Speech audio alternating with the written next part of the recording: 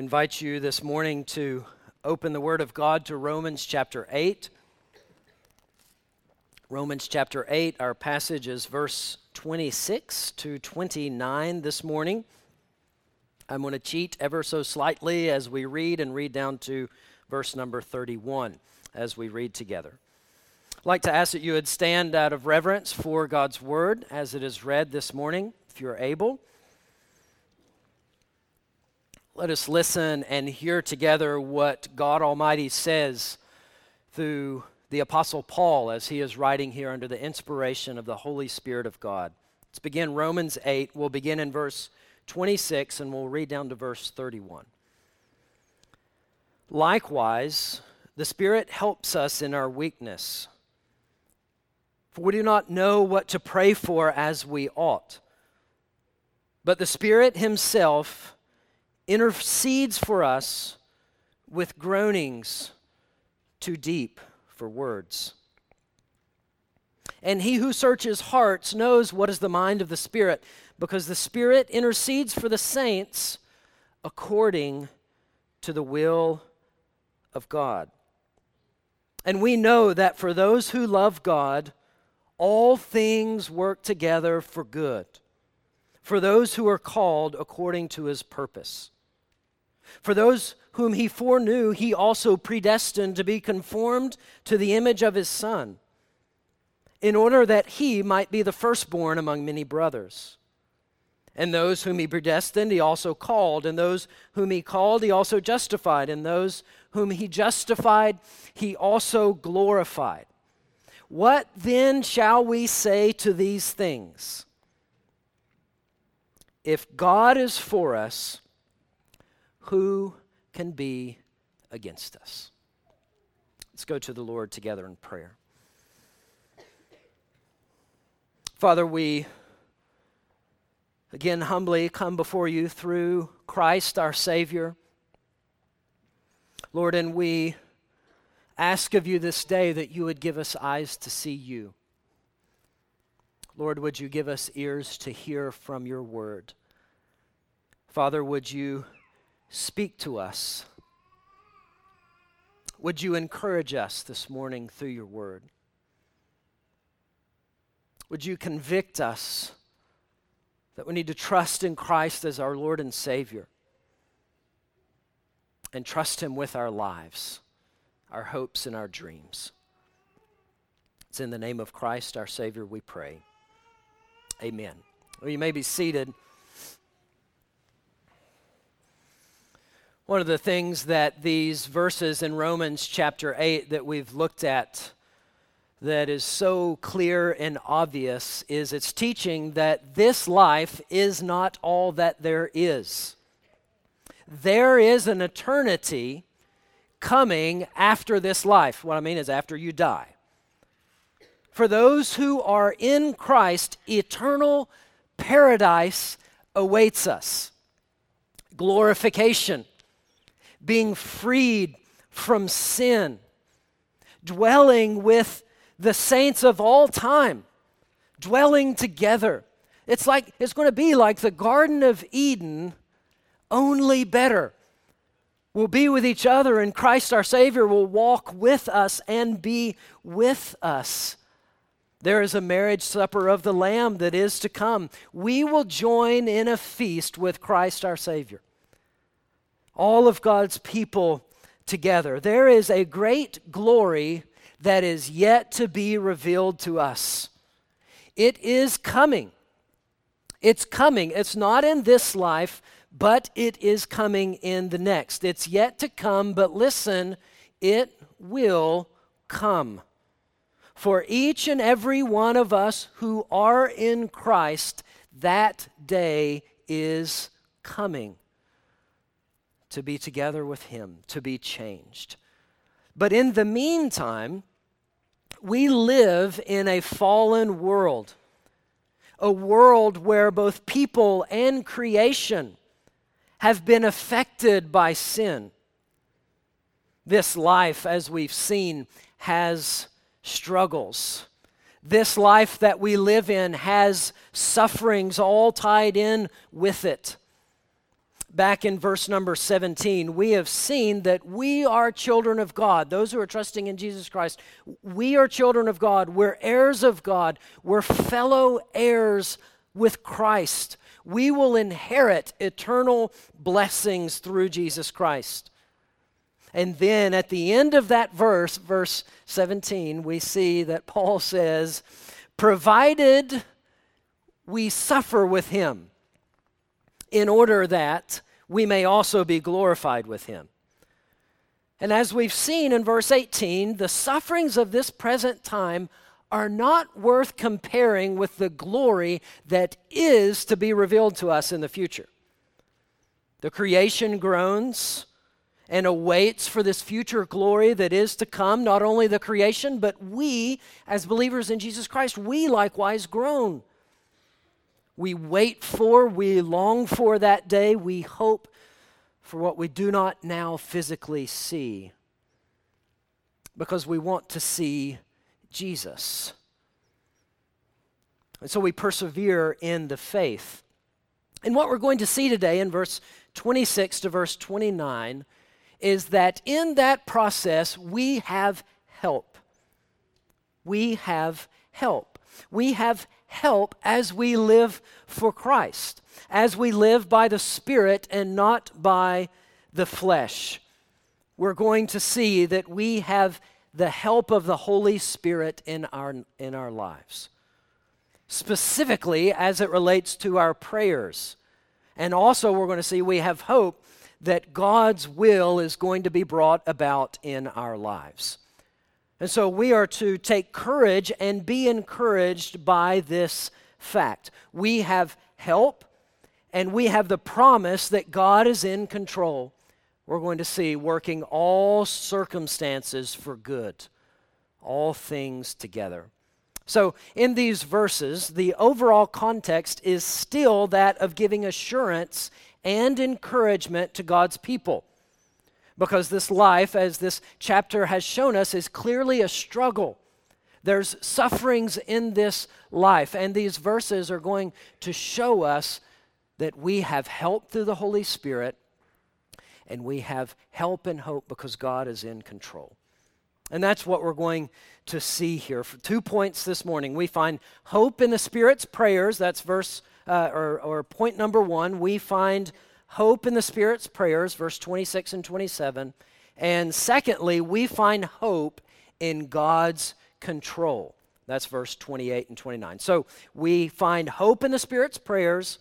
We find hope in God's control. Let's begin with the first point there. We find hope in the Spirit's prayers.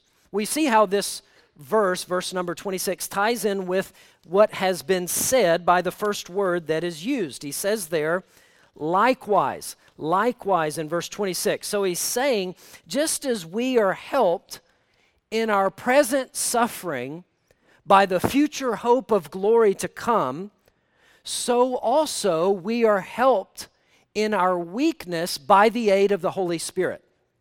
Okay, so likewise, just as we are helped by looking to the future glory in the verses prior, we're helped in our present suffering. Likewise, we are helped in our weakness in this present life because of the presence of the Holy Spirit. First off, we see our weakness in prayer in these verses, our weakness in prayer. Likewise, he says, the Spirit helps us in our weakness. It's a pretty general statement that is made here. The Spirit helps us in our weakness, but the following verses tease out for us what sort of weakness he's talking about and what sort of help we have. So what is our weakness? Well, you could say a lot at this, but one thing that this verse says is the text says, "For we do not know what to pray for as we ought." And so remember the context of these verses. He's speaking into this context of the sufferings of this present life. And now, of course, Scripture does speak to us about what we are to pray for, right? We know that Scripture speaks to us about things to pray for, and many times we do know what to pray for because God's Word has instructed us. We know that we're to pray for the salvation of the lost. We know that we're to pray for our sanctification, for us to be more like Christ. We're to pray to God to ask Him to forgive us of our sins and to cleanse us from all unrighteousness. We're to pray for God's name to be made holy in this world. We're to pray for God's kingdom to come on earth as it is in heaven. And we could continue going. Scripture has much to say, instructing us of how we are to pray. There are things we know we should be praying for. But there are also times in our life when we do not know what to pray for. We do not know what to ask God for. And many times these types of prayers are in the context of suffering. They're in the context of confusion. They're in the context of pain. As a believer in Jesus Christ here this morning, you know what this is like.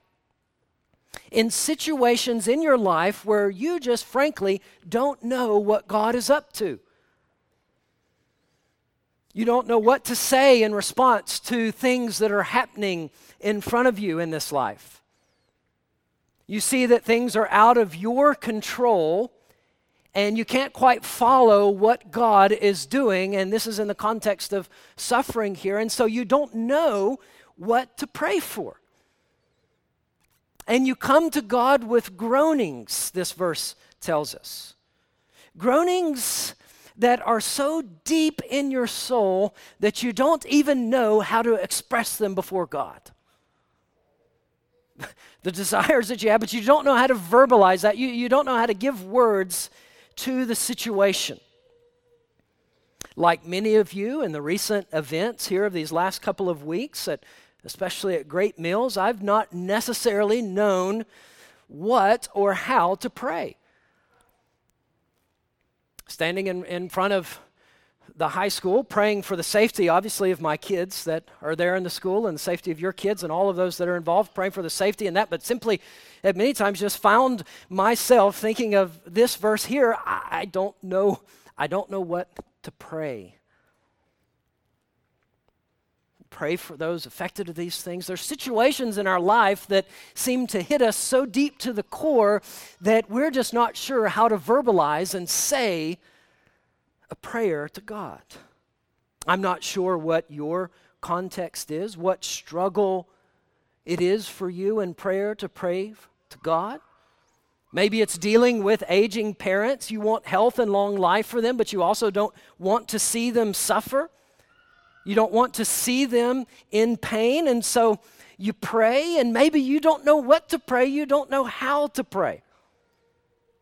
Maybe a situation with work that you face, with a position or with a possible transition that is upcoming in your life, and you don't know necessarily how to pray about it. You don't know what to say about it.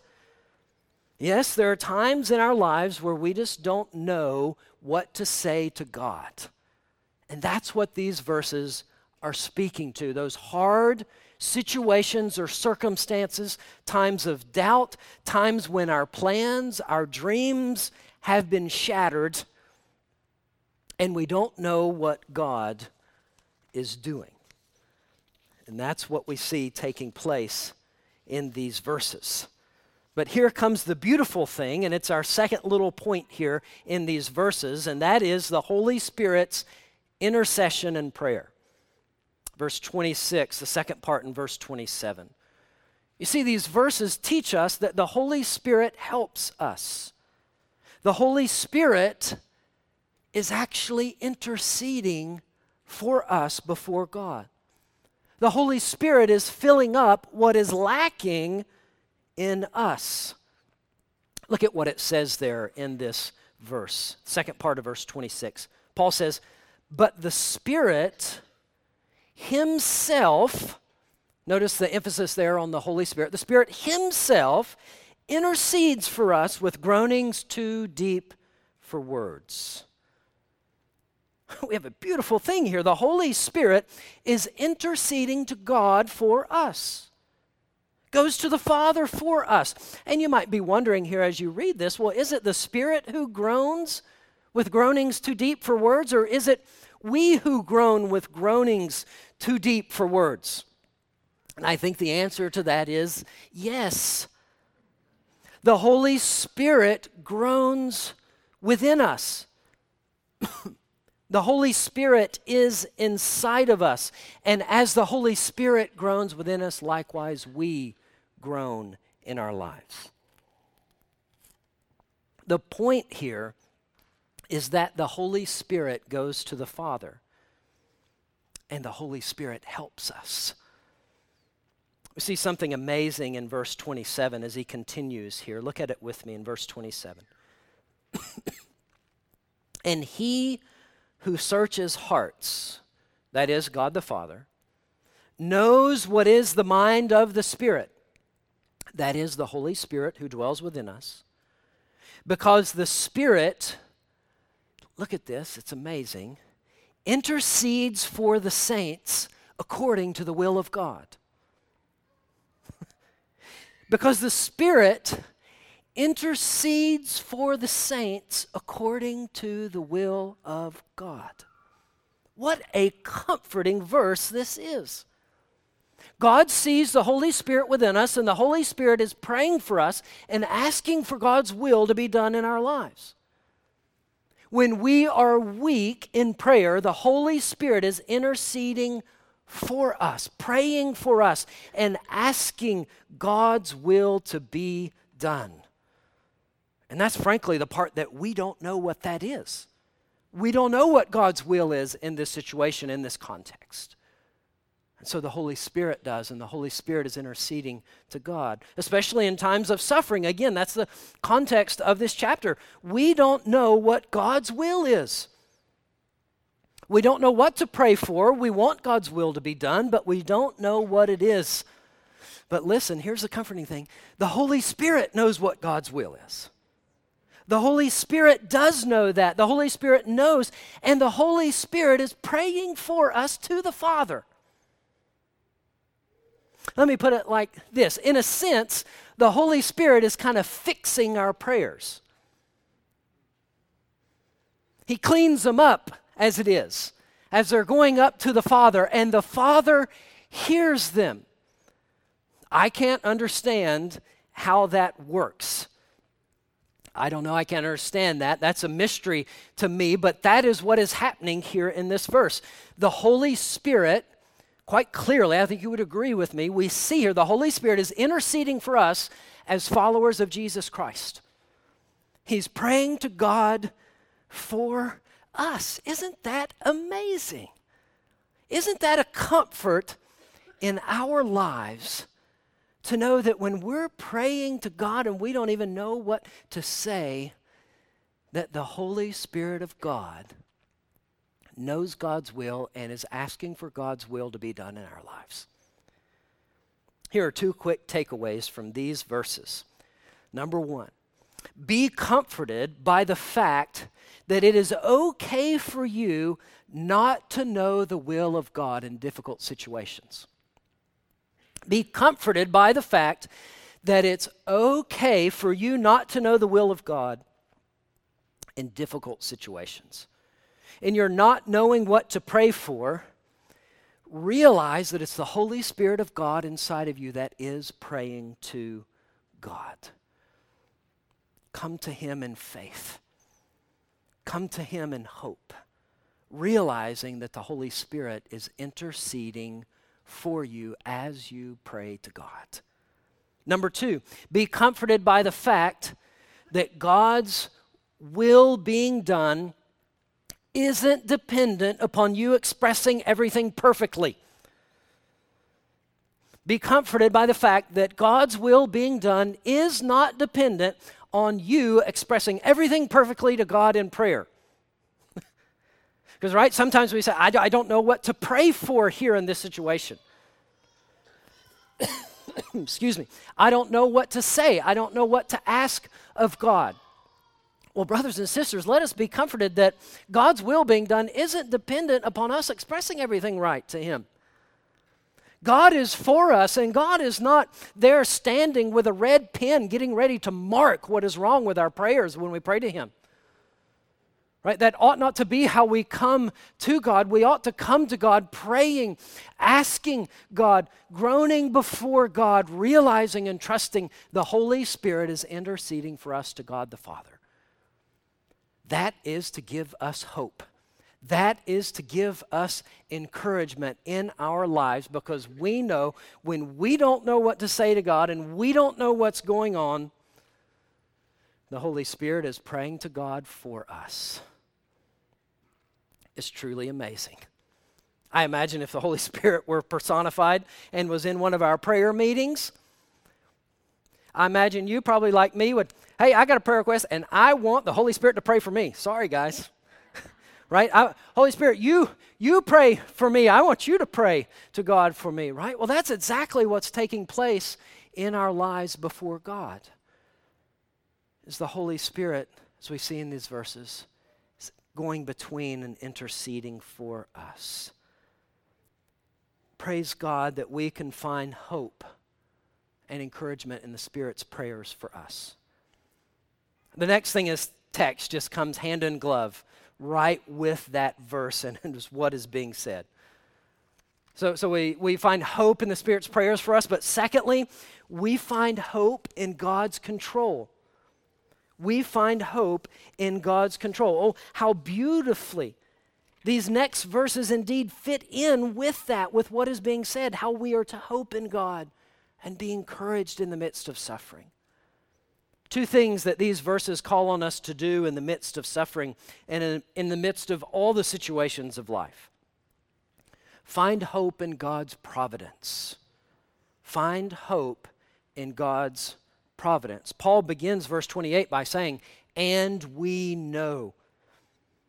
Paul is wanting to remind the Romans here of a fact, and he's wanting them to dwell on it, think about it, and be encouraged by it. What is that fact? What is he wanting them to think on? That for those who love God, all things work together for good. That for those who love God, all things, pretty encompassing statement, all things work together for good in our lives. In all circumstances that we face, in every single situation we go through, we see in these verses the truth that God is at work. God is at work as He's taking every situation we face, both the good ones and the bad ones, and He's working that together for our good. What good? Well, for our eschatological good. That is the good of our future outcome, of persevering us through suffering so that we may also be glorified with Him and be heirs together with Him. Both for our eschatological good, but also for our good now in this life, as He is changing us and molding us and sanctifying us through suffering, sanctifying us into the image of His Son. God is bringing good outcomes out of all of life's situations. Therefore, we are to hope and trust in Him. And that's the point of these verses. I think one of the best biblical examples of this truth in the Bible comes from the Old Testament in the book of Genesis, Genesis 37 to 50. And it's the life of Joseph that is recorded for us. What makes this account so special is that we see the whole picture of Joseph's life. We see the whole picture from beginning to the end, and we see that God uses everything that happened in his life ultimately for good. All the situations in his life, excuse me, the dreams that he had, being loved by his father more than his other siblings, the anger of his other siblings, the murderous thoughts and actions, his being sold as a slave, rising to power, falling, from power into prison for something he did not do and was falsely accused and had to wait 2 years because the cupbearer forgot about him when he went back to the king. How disappointing. How could that be good? It's amazing because we see it all and we know that God was working in it. We know for a fact, when Joseph's brothers saw him coming wearing that beautiful coat, they were not singing, "Kumbaya, my Lord, kumbaya." What plan can I do to bring about your good in this earth? I know. Let's send Joseph on a little mission trip down here to Egypt. That's what we'll do. We love him, but we're going to throw him in this pit and kind of sell him off to make some money. That's what we'll do, and God's will be done and brought about. Right? That is not what they were thinking. They hated their brother. They hated him because their father loved him more than they did, and they hated him for his dreams. His dreams that God gave him. They were not seeking good for Joseph. They were seeking evil. At the end, we see the Old Testament verse of Romans 8:28, and it comes to us in Genesis 50:20, and here's what it says. As Joseph, you remember, he was speaking to his brothers when they came back before him, their father died, and I just crack up at that part right before. You know, Dad, he gave this letter, right? He wrote this. He doesn't want you to repay us, right? I'm pretty sure they made that up right before him. But then comes Joseph's statement to them. As for you, you meant evil against me, but God meant it for good.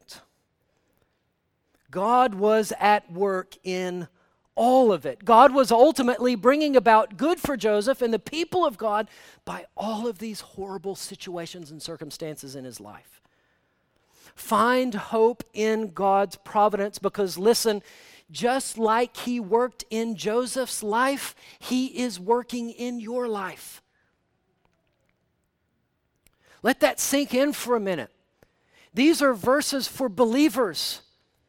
Just like God was working in Joseph's life to bring about ultimate good, he's working in your life to do the same thing, to bring about ultimate good.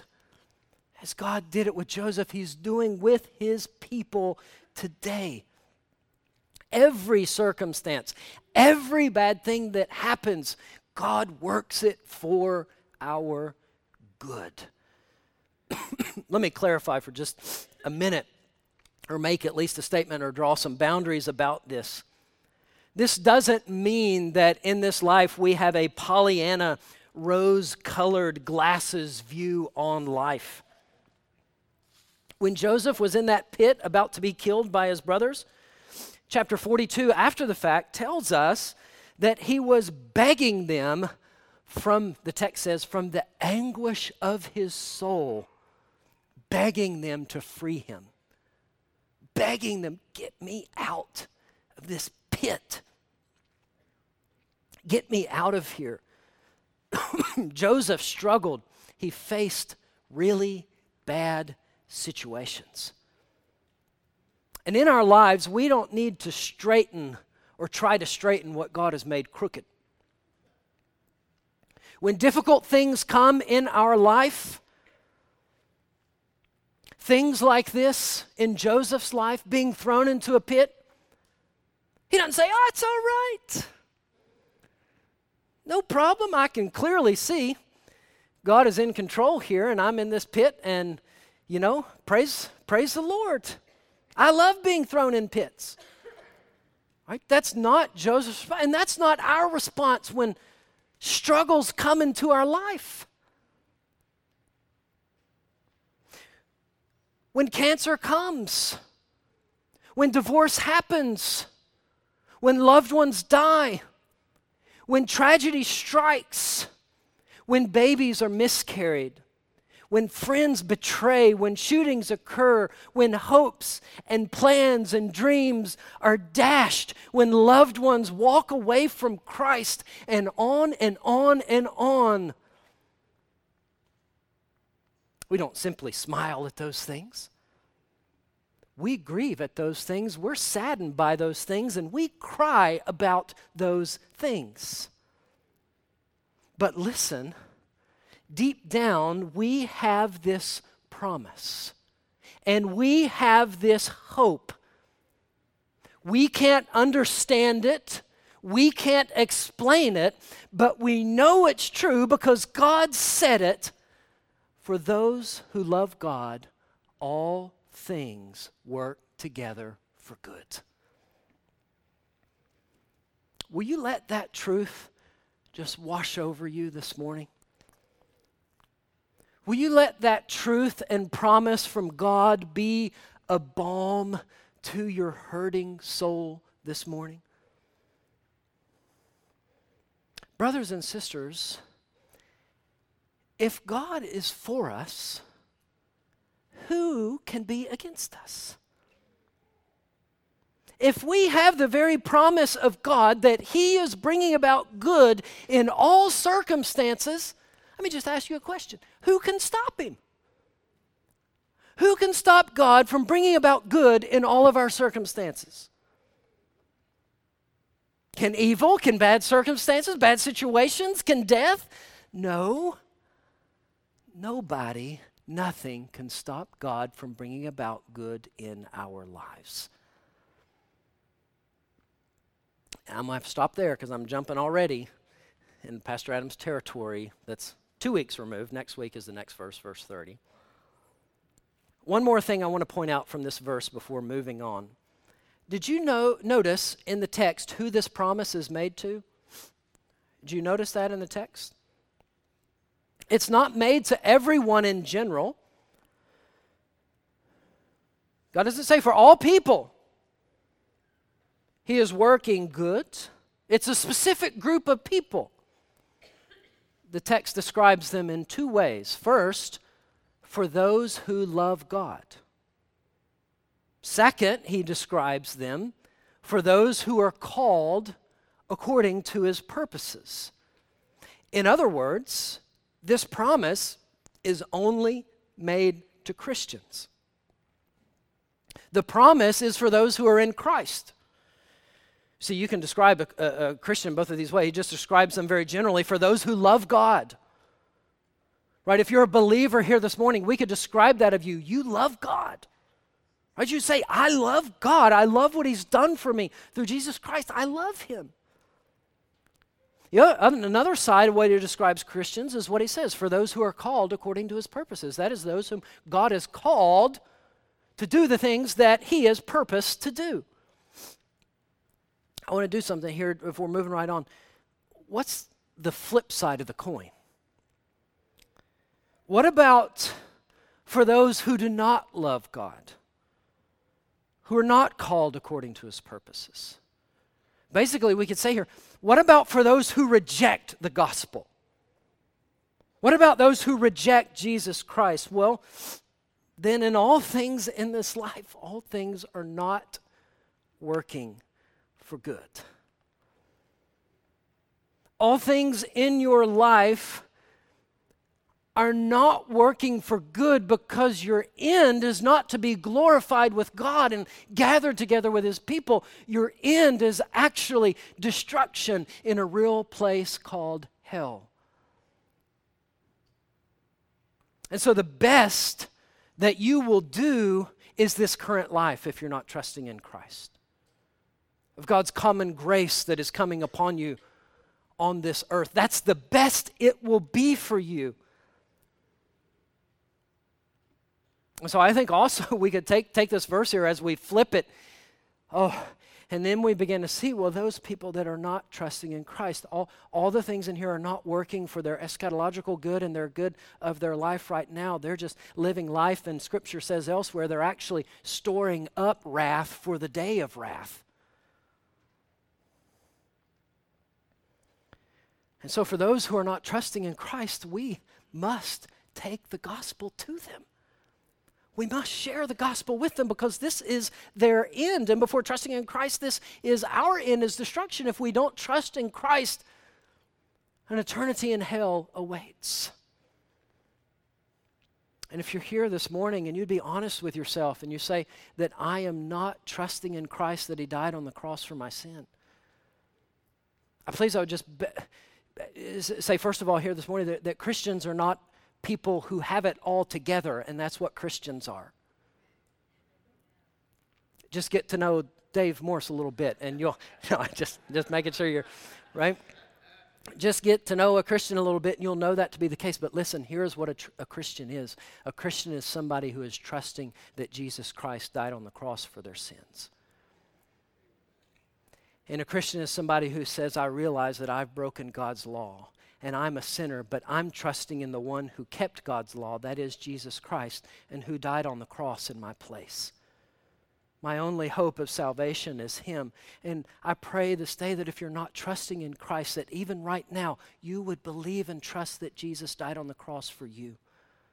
That you would receive the promise of God made to you here in these verses. For those who love God, for those who are called according to his purposes, all things in this life are working together for good. Well, in verse 29, as we wrap up, secondly, our second little point here is that we find hope in God's salvation. We find hope in God's salvation. So not only we see in his control, we find hope in his providence, knowing that God is over all things, but we find hope in God's salvation. Look at verse 29. For those whom he foreknew, he also predestined to be conformed to the image of his Son, in order that he might be the firstborn among many brothers. You see the flow of Paul's thought here. In verse 28, he says, and we know that for those who love God, all things work together for good, for those who are called according to his purpose. We know this is true. We know God is working good for his people because God has set his love upon them. And God's predestined them to be holy. In other words, we know God is going to ultimately work good in our lives because he's determined it to happen from the beginning. You see, the foundation of this promise in verse 28 is supported by the fact of God's sovereignty in salvation. We can rest assured and take comfort because it doesn't depend upon us. It depends upon God. When Paul is giving support here to this promise, he doesn't say, we know that this will happen because we know that you will be faithful. Because we know that you are strong and you will bring it about in your life. That's not how Paul supports verse number 28, that God is working good and bringing about good. Quite frankly, what sort of comfort would that give you? We know God's working good because you're strong, because you got it all together, because you're the one here doing all of the work. No, Paul grounds this promise in the foreknowledge and predestination of God Almighty. Basically, this verse is teaching us that God set his love on us before we were even born. Those whom he foreknew, the text says. To foreknow means to know beforehand. It means to choose beforehand. It's an Old Testament type of word referring to God setting his covenant love on a group of people. God foreknew us, and it says here, God has also predestined us. Many people don't like that word predestination. I'm not at liberty to not like it because it's in the Bible. And if you're following God's word, what does it say? We receive it, right? We don't mold it, it molds us. God has set us apart from the beginning. He's chosen us. In other words, we love him because he first loved us. Our foundation for hope is not built upon our actions to God, but God's actions to us. Our foundation for hope is built upon God saving us, not we saving us. Notice the context here for just a minute. with which Paul uses this concept of predestination and foreknowledge and foreknowing. He's using it, brothers and sisters, to give us hope. Do you see that in these verses? God is using these truths to comfort us. God's using these truths to encourage us and give us hope in the midst of suffering, to give us hope in this life, because we know that God is going to bring it about. And if you're going through suffering, if you're going through difficulty, that is a fact that you want to embrace. To know that I can't see it, I don't understand it, but I know God is in control, and I know that when my grip on Him is tight, is loose, is mediocre, is tight, it's loose, it's mediocre, God's grip on me is always tight. That's the hope we have in the midst of suffering in this life. Verse 29 knows, oh, God saved us, and we see that God saved us to change us. It says to be conformed to the image of His Son. See, God's determined this to happen. What? He's determined here for us to be transformed. He's determined for us to be changed. Just very similar to Ephesians chapter 2, isn't it? We're saved by grace through faith, created in Christ Jesus for good works. Putting that together. God has saved us to change us. You know that we're going to be changed because just as we celebrated in particular last Sunday, the same Holy Spirit that raised Jesus Christ from the grave is the same Holy Spirit that lives inside of each and every believer. And so you better believe it, that God is going to do His work in our lives.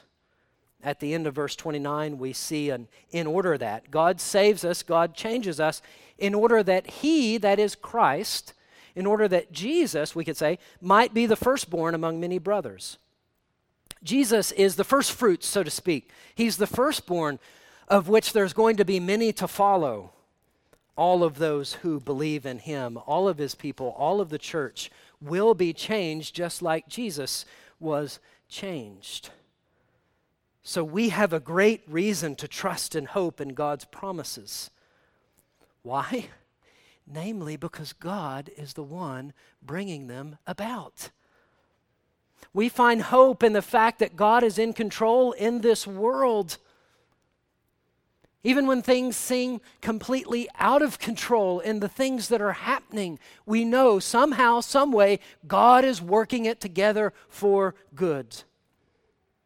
We find hope in the fact, brothers and sisters in Christ, the Spirit prays for us to God. Intercedes for us when we don't even know what to pray for. Will you trust in Christ today? Believer, will you take your circumstances that you are walking through and trust in Christ in those circumstances? Will you not so much try to figure everything out, that God is doing in difficult circumstances, but trust in Him that He is at work? We're a people of faith. We have faith in God. We have hope. We have hope in what God is doing in the return of Jesus Christ. Who hopes for what he sees? People who place their faith and hope not in what we have done, but in what God has done for us. We're people who place their faith and hope not in ourselves or somebody else, but in the person of Jesus Christ. Our hope is in Him. Our hope is in the cross and the one who came to die on the cross and spill His blood and be raised from the grave, who died for us. That's our hope. Our hope and faith is in Jesus of Nazareth, the one who told us, in this world you will have tribulation. But take heart, I have overcome the world. Let's pray together. Father, we come to you thanking you for these verses that teach us of your control over all things and all circumstances. Father, would you help us as your people to be encouraged and to be strengthened by your word to us. Father, clearly we are weak. Our hearts, we know, are prone to wander away from you. Father, in our lack of faith, we pray that you would grow our faith from your word. Help us to trust in you in the midst of all the circumstances of our lives. You are mighty, you are great, and you are our God, and we praise you. It's in Jesus' name that we pray. Amen.